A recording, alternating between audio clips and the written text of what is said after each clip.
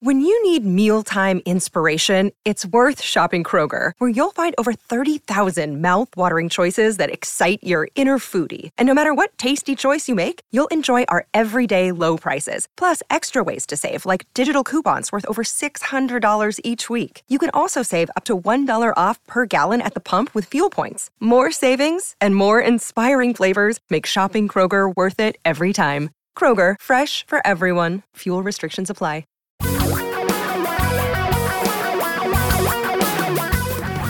Reality radio for a really great future. We're talking real money. Hi there. You can tell, because I'm looking right at you, that this is both an audio and video podcast. Actually, no, if you're listening to the audio podcast, you can't tell because you can't see I'm looking at you. But if you look at this on Facebook, this is a conundrum. If you look at this on Facebook, you can see I'm looking into the camera and I'm looking at you for this podcast, videocast, combo cast. You ready? This is a good one. Tom, this was Tom's research. This was his baby, and it is a good one. This is a great topic. It is so timely. I'm excited to hear it. I really don't know the rest of the story, but we're going to find out. I'm Don McDonald in lovely Florida where, wow, we are just getting thunderstorms. And Tom, he's in chilly Seattle where, wow, they're not getting anything but little miserable weather. That's Tom Cock right there. See him over there in his little room. Hi. Yeah. Thanks. The Museum of Model Military Aircraft. Need another M there. I know. I couldn't come up with one. Modern military materials that fly. Materials. No. Yeah, okay. Yeah. Flying. Kind of works. Flying matter. Never mind. Kind of works. It's not working. No, it's terrible. That was terrible. I'll think about this. Anyway, here's the deal. There is a belief, particularly in America. This is a pervasive belief. I remember my first wife's father owned a lot of land, and he wouldn't invest in anything but land. There is nothing better than land. You can never go wrong with real estate. You've heard people say it. Real estate is the best investment. It's secure. It never goes down. Or if it does, it doesn't go down for very long. It always goes up. It's a moneymaker, passive income. There's 1,000 podcasts relating to real estate and how you can't go wrong with real estate. You too can fly your own little private jet and have your luxury car with 13 women who look like models and will accompany you to the promised land when you go or something. 13. The lucky 13. The What are you, 13? Eric C. Kahn or something? 16 wives? Come on. I'm starting my own religion. I'm starting, Good luck. do it all the time. I think I could be a good evangelist. Don't you? Definitely. Yeah. No question. Yeah, I get my 13 wives. My wife will kill all of them. And then me. In that order. I'm sorry, I digress. Real estate. Tom has found something fascinating about real estate. I don't know where he found it, but it goes to that myth. It of real doesn't estate get as much, always being a good place to be. It doesn't get as much publicity in this case as I think it nearly deserves. This, by the way, is no big secret. This comes from the Wall Street Journal, but some of the lessons I think are huge. Here's the opening paragraph. The housing boom of the past 2 years propelled U.S. home prices to record highs throughout the country. But in hundreds of cities, the red hot market hasn't yet brought back prices to where they stood 15 years ago. Okay, Continuing. now let's stop there. Hold on. I want to just let that sink in for a minute. 15 years with no movement upward in real estate prices. That is a very, 400, how many? 477 cities. Prices fell so hard. This is continuing from the article. Prices fell so hard during the subprime crisis or climbed back so gradually in these cities that the current buying wave is only beginning to make a homeowner who bought there during the last boom make even.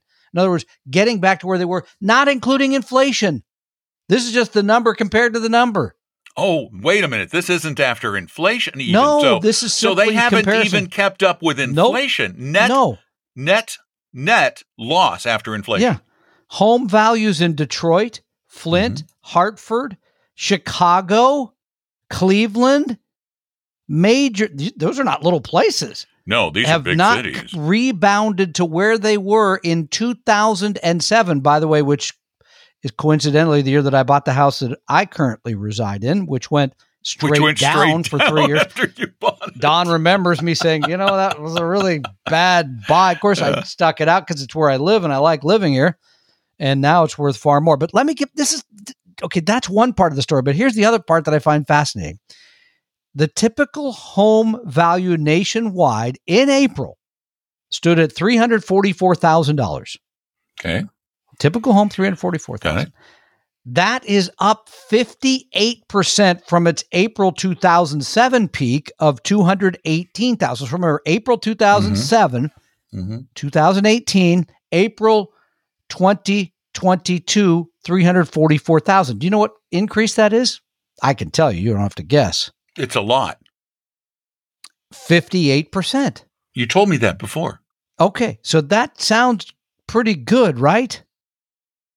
Yeah, okay, but what if you just took that same money and invested in, I don't know, globally diversified stock portfolio?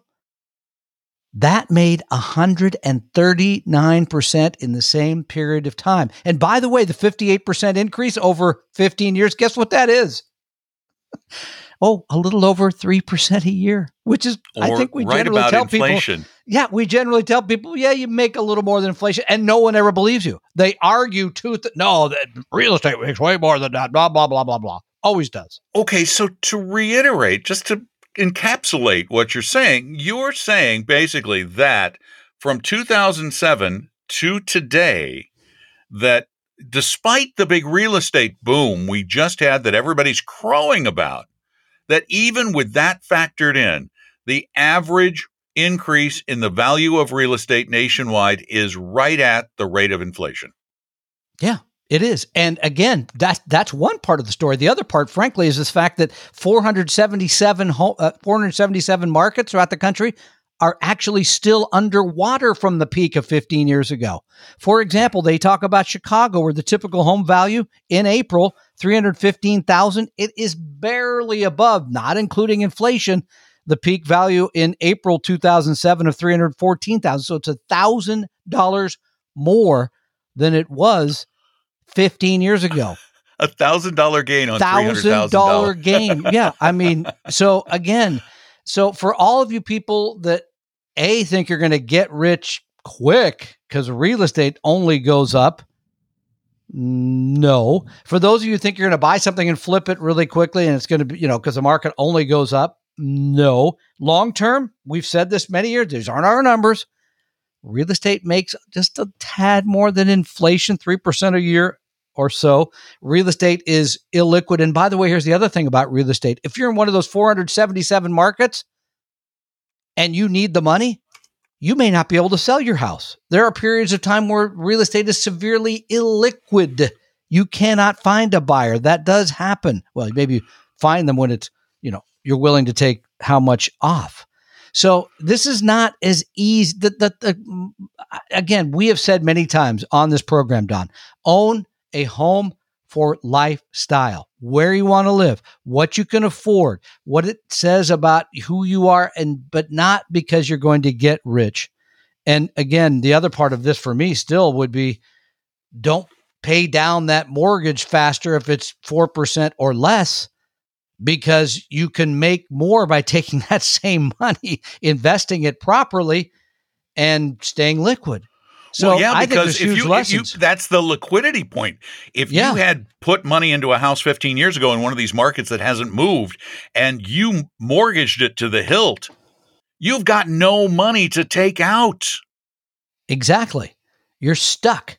So I'm not trying to pick on people that sell real estate. Got one in the family. I'm not trying to pick on those of you who think they're going to make, but there's ways to opt to buy homes and be an operator, a business person, because there's all kinds of businesses you can buy that are successful. That could be one. I'm okay with those things. What I'm not okay with is you buying something and thinking you'll flip it in a year. You buying something and think, it has to go up 10 to 20% a year. No, it doesn't. And so the coasts obviously do better, but 477 cities in the country that are still basically underwater from 15 years ago. Wow. That should be front page of the Journal, not inside. Yeah, it really should. And can you send me that list? Because Debbie and I are looking for a place to move to. And and I want to go somewhere that's a lot cheaper than here since prices have gone up. You want to go a lot cheaper? Okay, here's your cheaper. You ready? Give me a good one. I don't want Detroit. All right, this is good. No offense to you people in Detroit. The typical home in Detroit, $66,000 at the end of April. Okay, I can afford a couple of those. That is, by the way, below the peak of August 2006 of $74,000. Can you give me one in the mountains or something? Well, you're so picky. Come on, man. I just made you. You imagine buying a home today for $60,000? $60,000.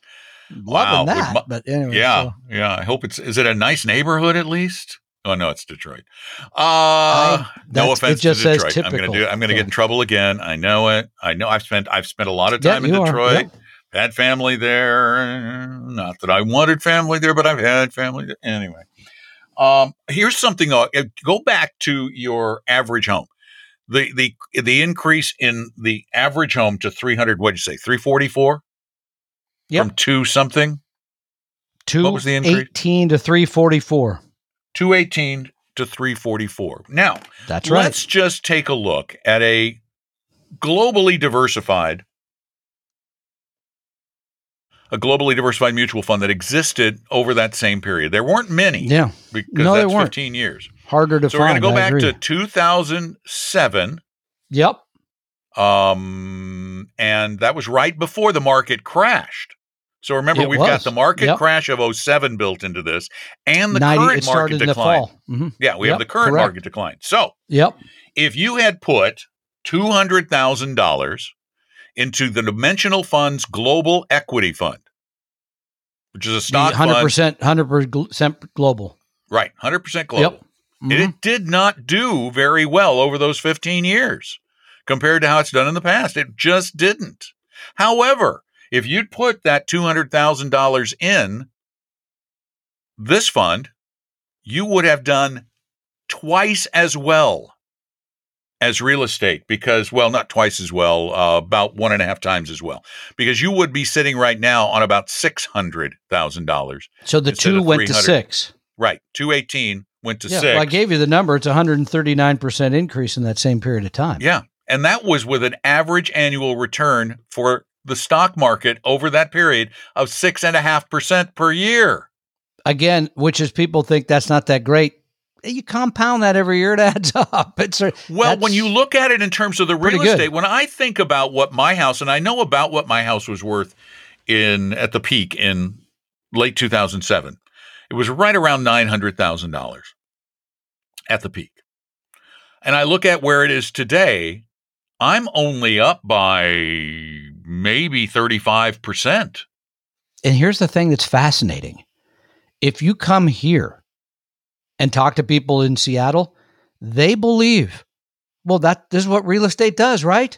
They don't know what an anomaly the Pacific Northwest truly has become for a variety. And by the way, I know California's had a good run. I know Nevada went straight up, went straight down, has gone straight up. And same thing with Phoenix. So there's places that have done Florida, something parts similar. Of Florida. Yeah, similar. But people have a tendency to believe, well, this happens here, so it happens everywhere. The point I'm trying to make is, no, it doesn't. And this could have been a completely unusual period of time in those places for what technology here, whatever reason that you may be buying somewhere else, and your experience could be completely different for a lengthy period. 15 years is a pretty long period of time. I mean, think about it for a minute, though. Overall, this is kind of normal. If you had bought a house in Detroit and your company moved to Seattle, you were probably, even though you had to pay a lot more money, you probably didn't mind that move because your lifestyle probably improved.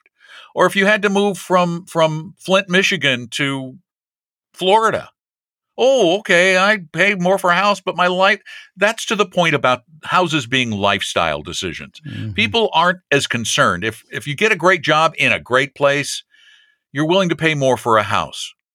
And that's that supply and demand aspect of this whole thing. Houses are not like businesses. The houses are a lot like gold.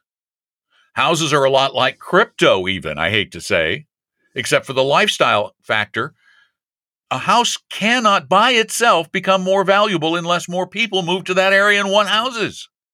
And that's so well illustrated by this. 477 cities around the country have not recovered to their pre-crash of 08 levels. I think That's it's a shocking number. It is shocking. And again, I think it should get more attention. And I often wonder, is there conspiracy here not to give it more because the real estate industry doesn't want you to really know? Of course the real estate industry doesn't want you to know that. Of course they don't. I mean, come on. They are like the insurance industry. They're a very tightly knit cabal. They control what people know about them at every turn. The insurance industry doesn't want you to know how crooked they are in some ways. They don't want you to know that. And by the way, how much they charge, which despite many other influences, remains he's basically opening the same it was 40 or 50 years ago. So he's opening up that I'm just saying. Worms. I'm just saying. Look at those worms in there. Wait a minute. Is that because I got a big appetite. Is that a 6.5%? Oh no, that's just a 6% worm. They've come down a little bit. Look at those old 7% worms down at the bottom of the can. Whoa, look way down there in the can. 7% commission worms. And more interestingly enough to me would be when you see new players like Zillow and what happened to them when they tried to get in the market and create kind of a new thing. Mm-hmm. How'd that work out for them? Not really. Well, I mean, it's pretty much forced them to merge with another company. Now it's Zillow My Pillow. Oh, please, let's not go to My Pillow. That really blows the mood, which is already not that great today. So does that mean Mike Liddell will be in here to tell you that Mike shit was rigged? Anyway, there was something else I was going to say until I got into the can of worms thing. I was going to mention the securities industry. The real estate industry doesn't realize yet, but their days of high commissions are numbered, ladies and gentlemen. They are numbered because when I was a stockbroker, way back in the olden days, when I was a stockbroker, we charged commissions. They can see you're using that thing. Oh, that's right. It's a video. The effects that you're paid a lot of money for, really not that. They don't work on video. Not really. Somebody's going to say, what are you, 8 years old or something? Come on. Kinda, in a way.